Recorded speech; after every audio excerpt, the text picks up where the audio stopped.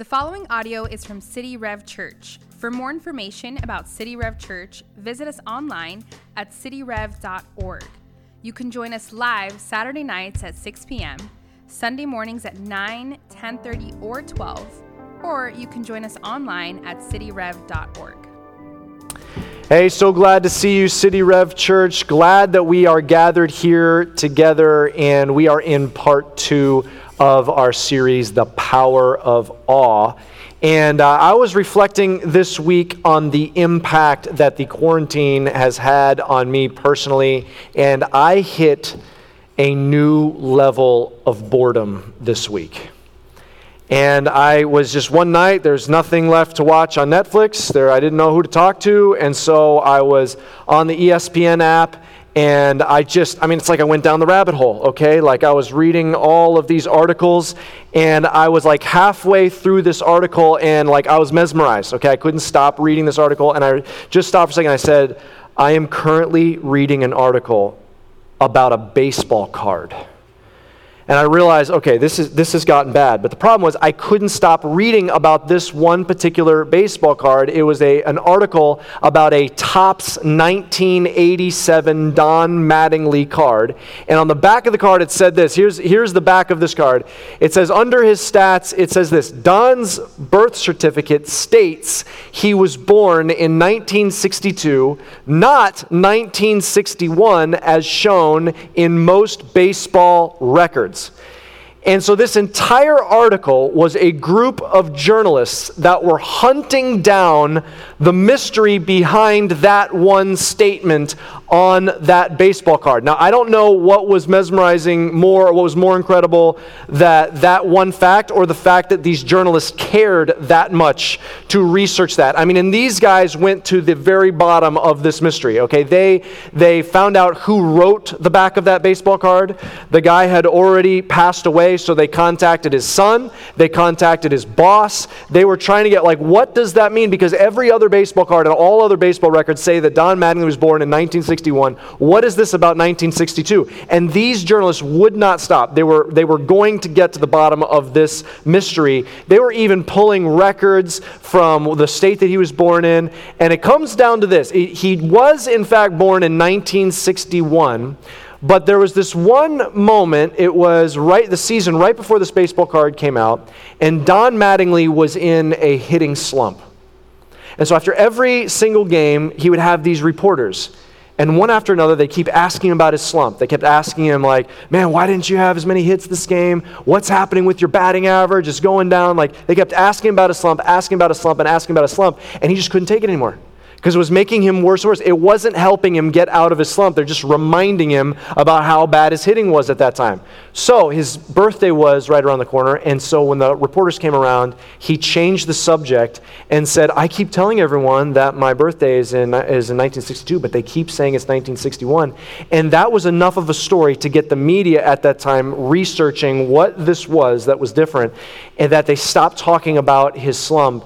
And right after that, once the attention was off of him and his poor hitting, he got out of his slump. He had a great rest of the season and really made history with his career. Now, what I think is so interesting about that story is there's this dynamic that we can get so focused in our own negativity. We can get so focused on the negative things that are happening in our lives that actually keeps us in our slump, so to speak.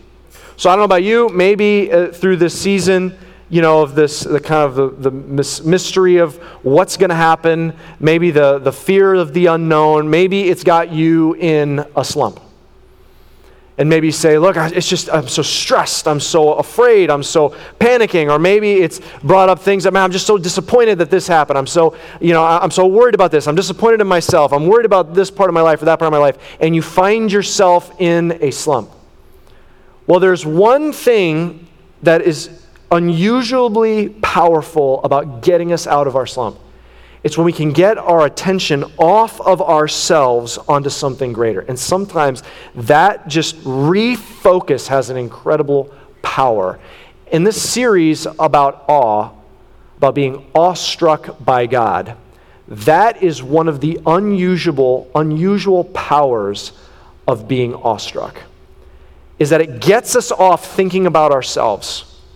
It gets us off thinking about our negative circumstances. It gets us off thinking about all the things that we're struggling with, and it gets our attention back on something that is worth striking our awe in our lives. We're looking at two Psalms, Psalm 111 and Psalm 112. They are a set, and we're picking through Psalm 112, but we're laying down and reading through Psalm 111. These are short Psalms. We're reading through Psalm 111 because it lays a foundation, and the way these two Psalms work together are really powerful. So here's what we're going to do. We're just going to start our time of Bible study here by just reading through Psalm 111. So I just want you to hear the Psalm. Mark Anthony, you want to read through Psalm 111 for us? Yes, I can. Praise the Lord. I will give thanks to the Lord with my whole heart, in the company of the upright in the congregation. Great are the works of the Lord, studied by all who delight in them. Full of splendor and majesty in his work, and his righteousness endures forever. He has caused his wondrous works to be remembered. The Lord is gracious and merciful. He provides food for those who fear him. He remembers his covenant forever. He has shown his people the power of his works. In giving them the inheritance of the nations, the works of his hands are faithful and just. All his precepts are trustworthy. They are established forever and ever, to be performed with faithfulness and uprightness. He sent redemption to his people. He has commanded his covenant forever. Holy and awesome is his name. The fear of the Lord is the beginning of wisdom. All those who practice it have a good understanding. His praise endures forever. Thank you. So Psalm 111 is a beautiful psalm, and it's got this soaring language about who God is. It kind of crescendos at the end by saying he is holy and awesome. But it's a soaring language. It talks about all that God has done.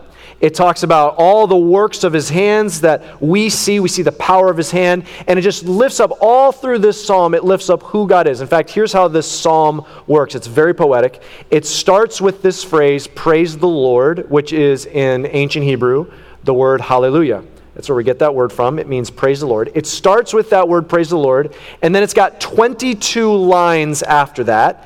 One line for every letter of the Hebrew alphabet. And so the very first word of each line, the very first letter of that word, is a corresponding letter of the Hebrew alphabet. So it's like an acrostic going from beginning to end. And it's like it's communicating, Psalm 111 is communicating God's glory, his majesty, his brilliance, his power.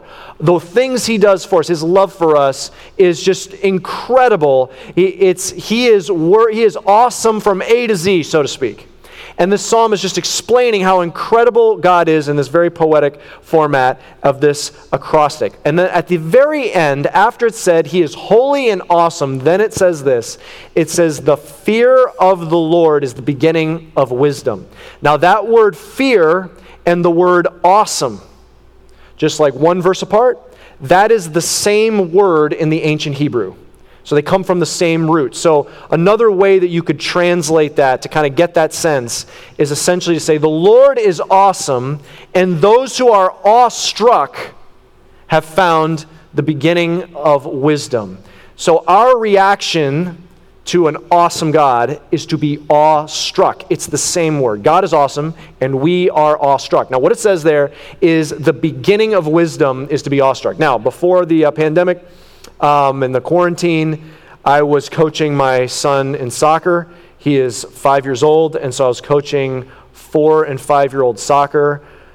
That does not require a lot of soccer knowledge to coach that age group in soccer. It does, however, require a lot of patience. And that is the one skill you need to coach that age group. And so when they showed up for their first day of practice, we just started with the basics. And I just would start with this. I'd look at each one of them and I'd say, okay, guys, boys, everyone come around, take a knee. I'm like, you don't know how to take a knee. Okay, just let's get the general area here, okay? And I said, okay, rule number 1, okay, do not touch the soccer ball. What's rule number 1? Don't touch the soccer ball. And we would talk about that every single practice, every single game. Is one of the first things I said, do not touch the soccer ball. And inevitably, about once a game, whether on our team or on the other team, there'd be some kid on defense looking at dragonflies floating around. The ball would roll by his feet and he goes, "Oh!" And he'd go down and he'd pick it up. And the look on the coach's face was just total demoralization. I mean, as a coach, you're just like, I've realized I have literally taught you nothing. Like, you have not learned anything in all of the weeks I've worked with you, because the rule number one, I mean basics, the beginning of soccer, do not touch the soccer ball. That is the number one rule. Here's what Psalm 111 is essentially saying. Hey, here is what, if you're talking about the category of wisdom, if you're talking about the category of knowledge, here is the 101 level. This is the don't touch the soccer ball of wisdom, being awestruck by God. It's the very beginning. You want to lay a foundation so that you can be a wise person, I can be a wise person. The foundation you lay is being awestruck by God. It's this beautiful psalm about all the things that God has done, all the things that strikes awe in our hearts, all the things that make him awesome. And then it says at the very end, so, step one of being a wise human, be awestruck by God. Now this is how Psalm 112 then pairs with this. And there's a couple things about these Psalms that you can tell that they work together as a set. Psalm 112 works exactly the same as Psalm 111. It starts, its first word is the word hallelujah. Then it has 22 lines. It is also an acrostic with the ancient Hebrew alphabet. And what's interesting is when you place them side by side, it's fascinating how line 2 over here corresponds with line 2 over here, how line 3 in Psalm 111 corresponds with line 3 of Psalm 112. And the way that they kind of interpret each other is very powerful. What is Psalm 100? If Psalm 111 is about God, what is Psalm 112 about? Here's what it says. Praise the Lord. Blessed is the man who fears the Lord. There's that word awestruck. Blessed is the man who is, or the person who is awestruck by God, who greatly delights in his commandments. Whereas Psalm 111 is all about God and how awesome he is, Psalm 112 is what happens in our lives when we are awestruck by God. And it says we are blessed in our lives. There is a tangible impact on our lives when we are awestruck by God. And then it goes right through the Hebrew alphabet, explaining all of the ways that we are impacted by being awestruck by God, the way it plays out, the reflexes that we have when we're awestruck by God. So let's pick it up in verse 5. Let me read a couple of these verses. Here's what it says. This is what the life of someone who's awestruck by God looks like. It is well with the man who deals generously and lends, who conducts his affairs with justice. For the righteous will never be moved. He will be remembered forever. There are two reflexes in here for the person that is awestruck by God. The first one is that person will have a reflex of generosity. Someone who's awestruck by God will have a reflex of generosity. Now, what is the opposite of generosity? The opposite of generosity would be hoarding. Generosity is giving something from myself for the sake of another. Hoarding is gathering for myself at the expense of another. So, I don't know if you've ever seen any hoarding lately, but let me just paint a picture for you. Imagine a hypothetical situation. You walk into the grocery store. You're just looking for the basic necessities that you need in your house. And you think, you know what my house needs right now? We're almost out of, toilet paper. And you go walking through the grocery store, you round the corner, there you expect to find racks and racks full of toilet paper, and there is none. The racks are empty. Now, I don't know if you've maybe imagined such a world, but this may shock you. That has actually happened before. That's right, the 1973 toilet paper shortage. In 1973, there was a congressman from Wisconsin, and he was giving a speech, and he made an offhanded comment where he said, next we'll have to be getting ready for a toilet paper shortage. There was nothing. It was just a joke. It was an offhanded comment. Well, the writers on the Johnny Carson show took that quote and wove it into Johnny Carson's monologue. And so Johnny Carson did a whole bit about the pending toilet paper shortage, which caused 20 million of his viewers to panic, immediately go to the grocery store and buy up all of the toilet paper, to which they had to issue not only did toilet paper companies have to issue statements, there is no toilet paper shortage, Johnny Carson had to issue a statement. So that is actually something crazy, like a toilet paper shortage, has actually happened before. See, here's the thing about hoarding. Hoarding triggers more hoarding. When someone else is hoarding, now I feel like I need to hoard. So I had a friend that right at the beginning of the quarantine, when you're not sure what you're going to find at the grocery store, I had a friend, he said, man, I went to the grocery store and I saw this lady. She had filled her shopping cart with gallons of water. It's like, water? The coronavirus is not in our water system. Why is she hoarding water? What is this like it's not a hurricane, okay? Like, why is she hoarding water? And he's like, that's silly. And then he confessed to me, he said, and then my next thought was, maybe I should be hoarding water. And he all of a sudden had this panic. I need to go get another shopping cart. I need to get water before all the water's out. What if I need water and the water's gone? Okay, see, hoarding triggers more hoarding. What hoarding is I take for myself at the expense of another because I'm looking out for myself. What generosity is just the opposite. I give potentially at the expense of myself for the sake of another. See, hoarding triggers hoarding, but generosity actually triggers generosity. Hold that thought for a second.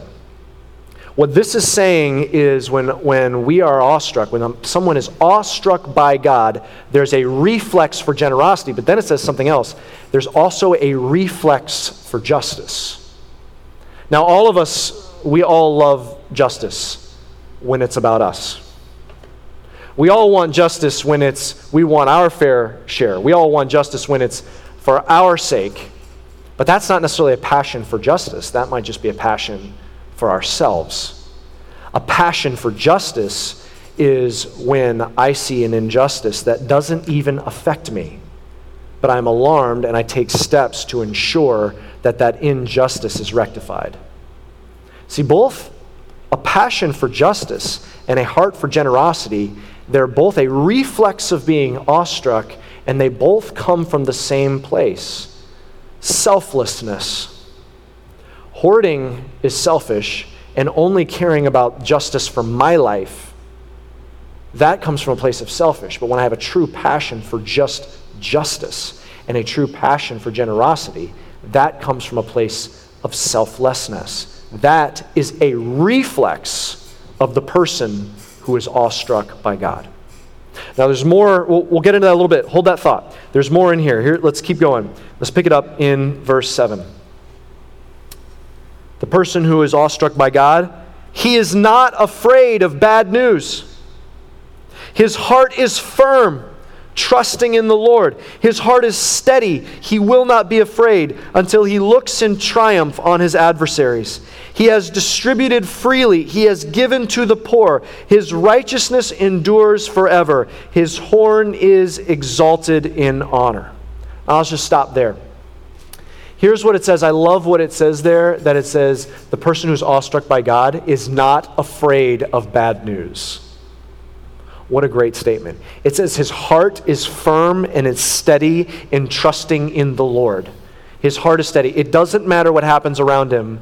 He is firm, steady. He's not afraid of getting bad news. There's something that awestruck does that keeps us steady. We're going to talk more about that next week in part 3 of the power of awe. But I want you to take a look at what it says in verse 9, because he picks up that same theme of generosity again. Look what he says in verse 9. He has distributed freely. He has given to the poor. His righteousness endures forever. The person who's awestruck by God, again, has that reflex of generosity, and those works are remembered and celebrated forever. They have an impact that's lasting. Generosity, at its core, will be saying no to something in order to say yes to something else. I have a friend, we had an interesting conversation once, and my friend was saying, look, I struggle to be on time to places. I struggle with my punctuality. I never can be on time. I turn things in late. And I said, oh man. He's like, I'm really struggling. I feel like it's affecting my job. And I'm just working on just being on time place and getting things on time. I'm like, well man, what's the problem? You're just struggling with time management? And he said this, I thought this was so interesting. He said, no, my problem is I'm a time optimist. I said, you're a time optimist? What does that mean? He's like, look, I'm not lazy. I don't procrastinate. I'm just a time optimist. But my problem is I believe I can get so much more done than I can actually get done. I'm trying to do way too many things, and so I'm always late on everything. I'm not getting anything in on time. I'm always running around doing too much, and I can never get to a place on time. And so we had this interesting conversation about how we have a limited amount of time. So when you're saying yes to something, you are going to be saying no to something else. The same works with our limited financial resources. To say yes to one thing financially is to say no to something else financially. What generosity is, I love the way this puts it. It's so beautiful here. What it says here is someone who's generous is saying no to something that is temporal and very quickly fades in order to say yes to something that will have an eternal and lasting impact.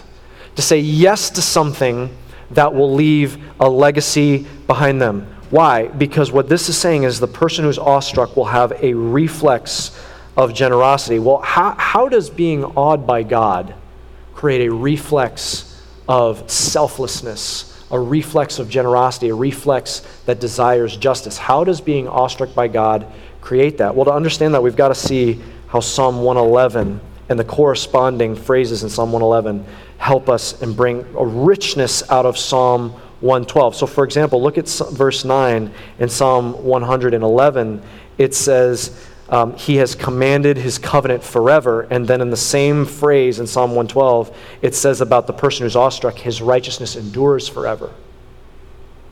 There's a sense in the eternal nature of how God works in his relationship with humanity, and in the same way he calls us to serve humanity in a way that will have a lasting impact forever. It's the same word, forever, in both those verses. In the same phrase in verse 9 in Psalm 111, it says, holy and awesome is his name.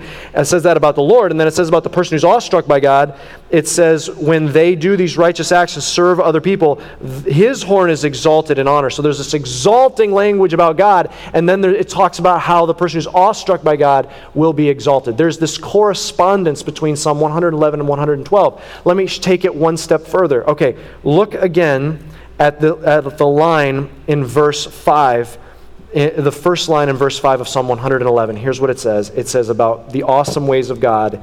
He provides food for those who fear him. And then the same line in Psalm 112, line verse 5, it is well with the man who deals generously and lends. In other words, all that to say this. When I am awestruck by God, I know that he is the provider in my life. I know that he's going to provide for me. I rest in the fact that he's going to provide for me. In fact, we just did a whole series on God as the provider. When I realize that he is capable and will provide for me every day, every step of the journey. When I am settled with the fact that he is my provider, when I know that he is my provider, when I trust that he's my provider, even when everything around me looks like he's not going to provide, when I'm struck by awe at the awesomeness of God's capacity to provide for me, then of course I feel total freedom to be generous. I don't need a hoard. I don't need to gather everything here for me and hold on to it because I don't know what's going to happen. I don't know if I'm going to need this. I rest in the fact that I know who is going to provide for me. And when I rest and know who's going to provide for me, then my reflex will be, I'm going to give generously to those who need it around me. Look at the first line in verse 9 of 111. It says about the awesomeness of the Lord. He sent redemption to his people. And now look what it says about those who are awestruck by the Lord in Psalm 112, verse 9. He has distributed freely, he has given to the poor. Think about this. When I am awestruck by the redemption that God has given me in my life, man, that affects how I handle the people around me. Because what did it look like for my redemption? My redemption is the single greatest act of generosity that could be comprehended in the universe.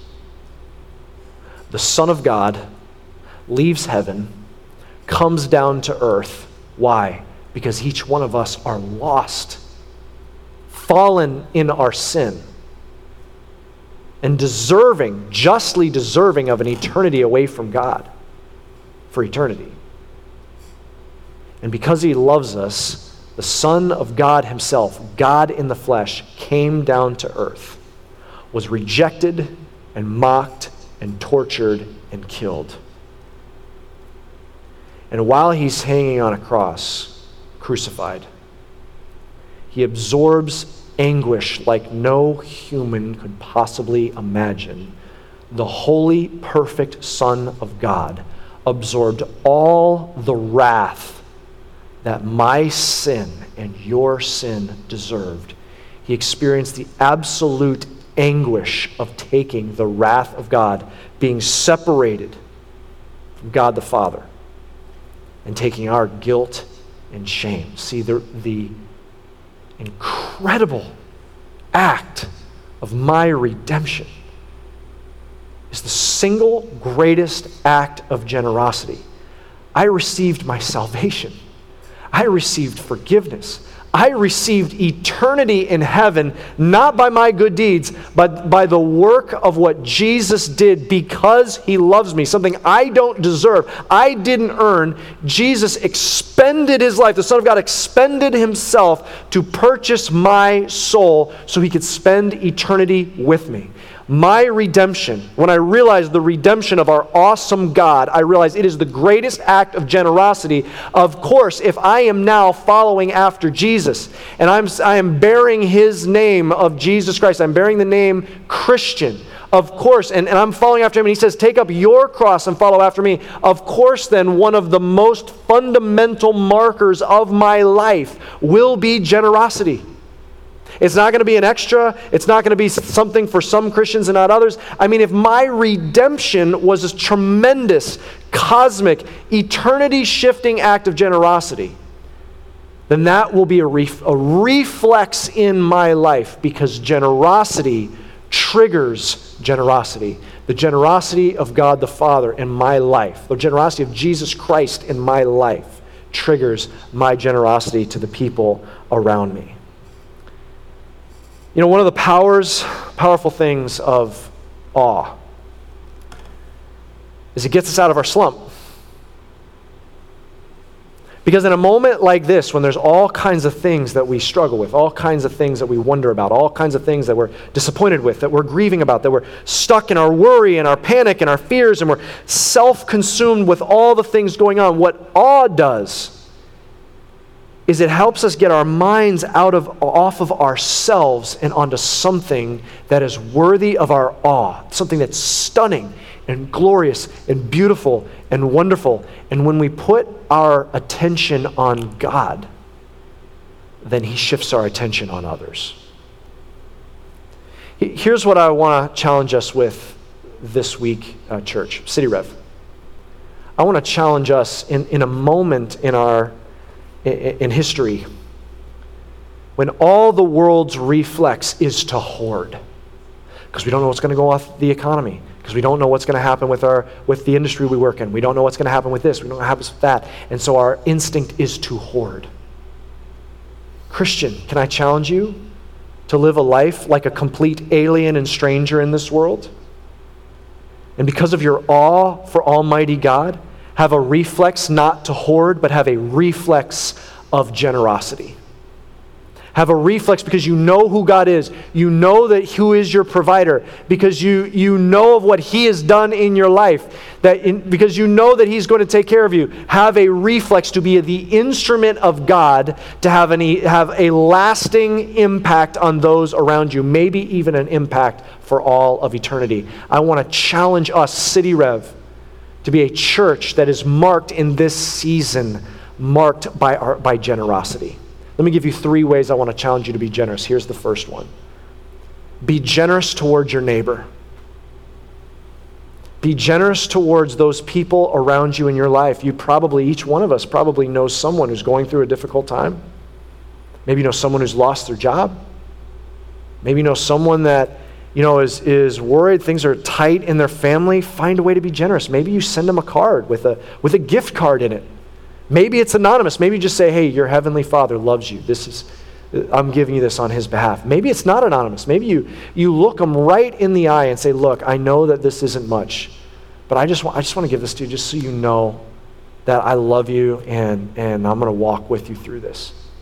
Maybe you find someone in your life. Maybe it's a neighbor that lives down the street. Maybe it's someone around you who has a need. There's something they need, they can't find it, and you have extra of it. They're looking for toilet paper, they can't find it, you have extra toilet paper. Maybe you're generous to them and you give to them. Whatever it may be, find a way to be generous to your neighbors. Be the instrument of God to make a lasting impact in their life.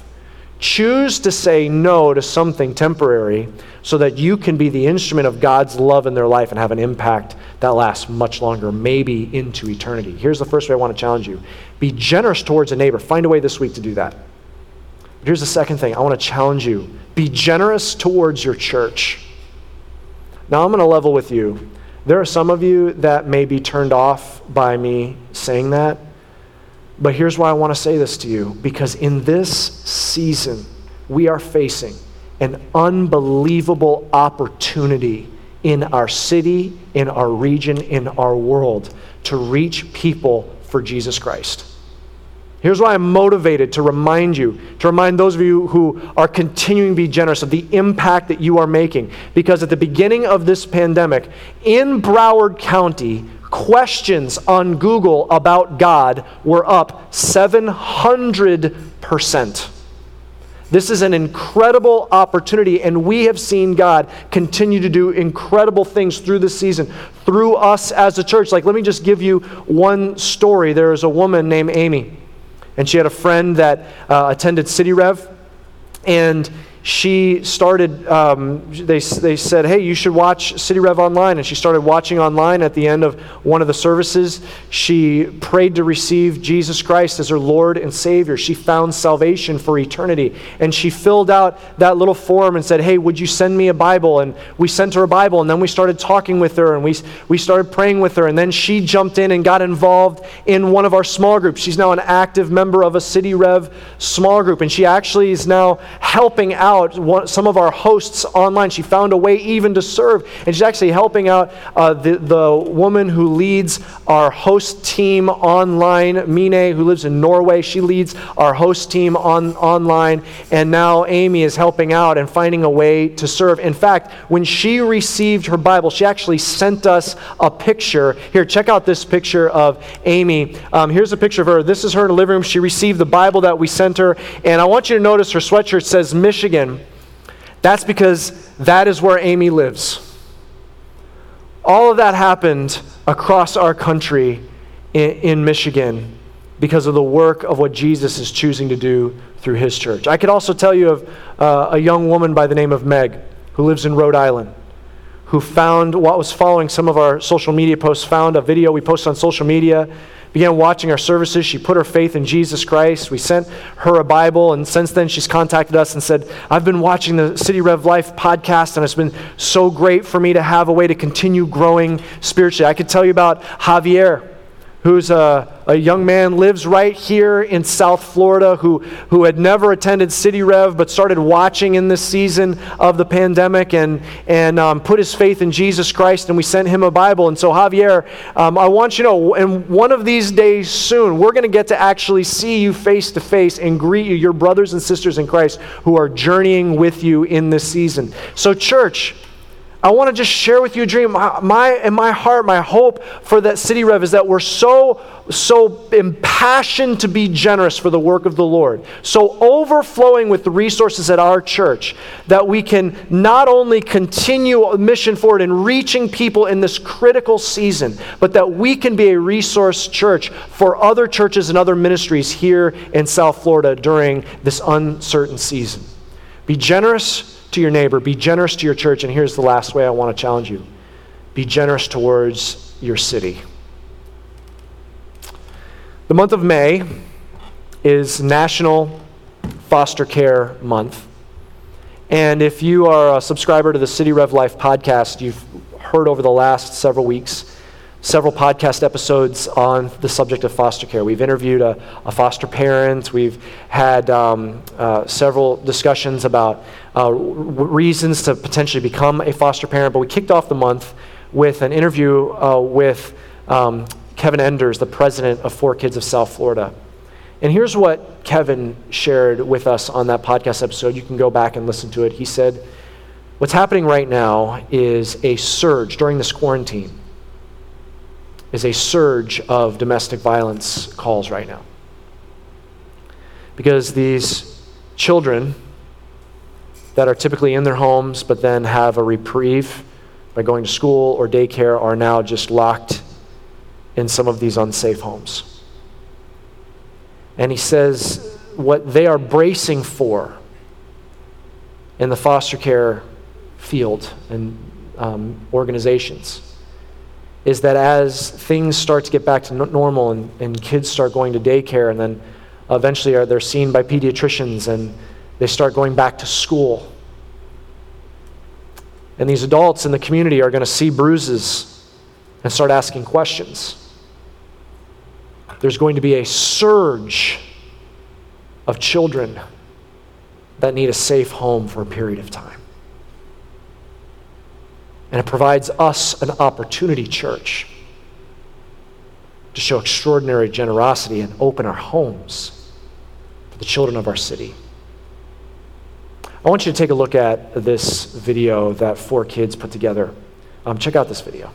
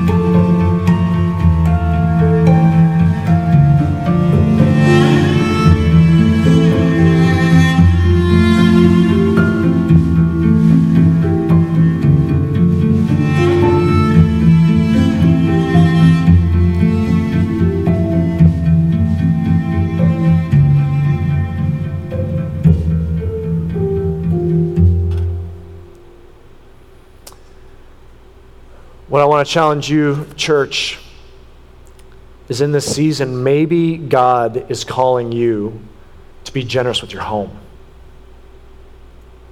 and take in a hurting child that needs a home, and you can share the love of Jesus in their life for a season. Now, maybe you're hearing this message, you're like, man, this is like the last time that I would possibly be doing something like that. I mean, like, now, why would I give to my neighbor? I mean, right now, the wise thing to do is kind of save up, kind of hold on, and, the wise thing to do is make sure that I'm taken care of. I mean, why would you preach a sermon of all times right now about giving generously to my church? Like, I mean, yeah, I want to do that eventually, or I used to do that, and but this just seems like the wrong time to start that. I mean, I need everything to stay in my home, to just take care of my family and take care of me. Like, this is like the last time I would do that. Or, man, are you serious? Open my home and take in a foster child, like in a season of uncertainty like this? Like, that just seems absolutely just backwards thinking. And yeah, it would be backwards thinking. And absolutely, that seems completely unwise. Unless you're awestruck by God. And you realize He's the only one providing for you. It's really never been your job. It's really never been your skills. It's never been your education. It's never been your intelligence. It's never been your giftedness. It's always been the provider. And so the step is basically a step of obedience when He says, hey, be generous to your neighbor. You be generous to your neighbor. When He says, hey, be generous and be a part of the mission that's happening at your church, you be generous and be part of that mission. When He says, hey, take a step and love on a child and bring them into your home where they can find safety and you can pour the love of Jesus, go on that adventure. Maybe you take that step. So maybe you say, look, okay, I'll take that one step forward. Man, don't miss this opportunity. Be a doer of the word, not just a hearer. Take a step this week. Be so awestruck by God that you have the reflex of generosity, reflecting that generosity in your life, and take a step. Take a step of generosity to your neighbor, your church, and your city.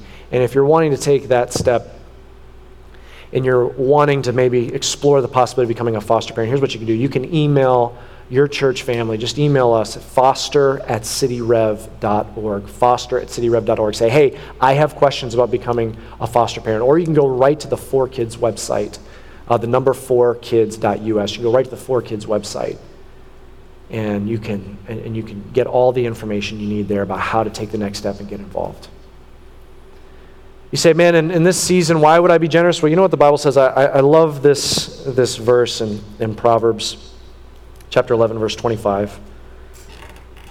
In fact, this is one of my wife's favorite verses, and she reminds me of this verse. It says this: a generous man will prosper. He who refreshes others will himself be refreshed. Why should you take a step and be generous? Well, be generous because of the unbelievable generosity God's shown to you. Be generous because you know that He's your provider. Be generous because you want to leave a lasting impact. You want to say no to something that's just going to fade away, and you want to leave a lasting impact that will last into eternity.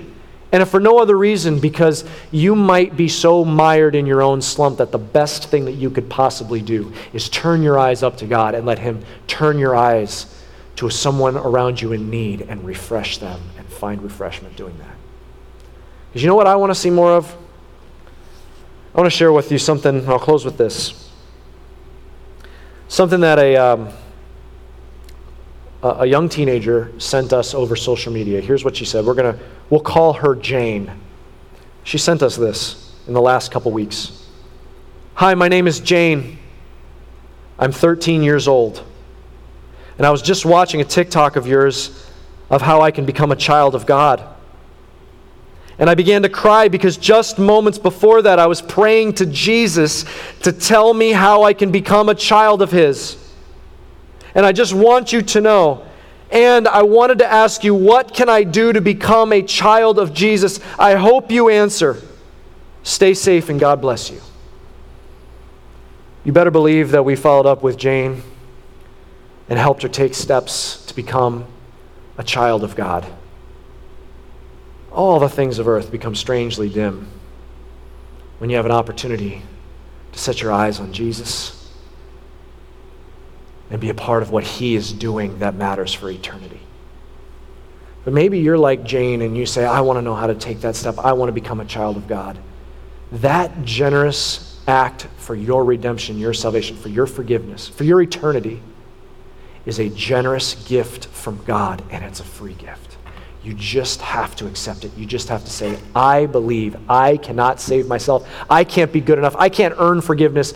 But Jesus purchased forgiveness for me on the cross, and I receive that free gift. You can receive that gift.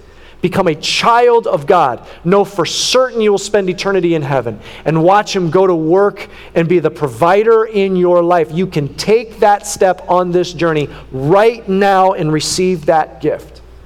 And if that's you, wherever in the world you are watching, just stop right now and let me lead you in this prayer. Are you ready to take that step?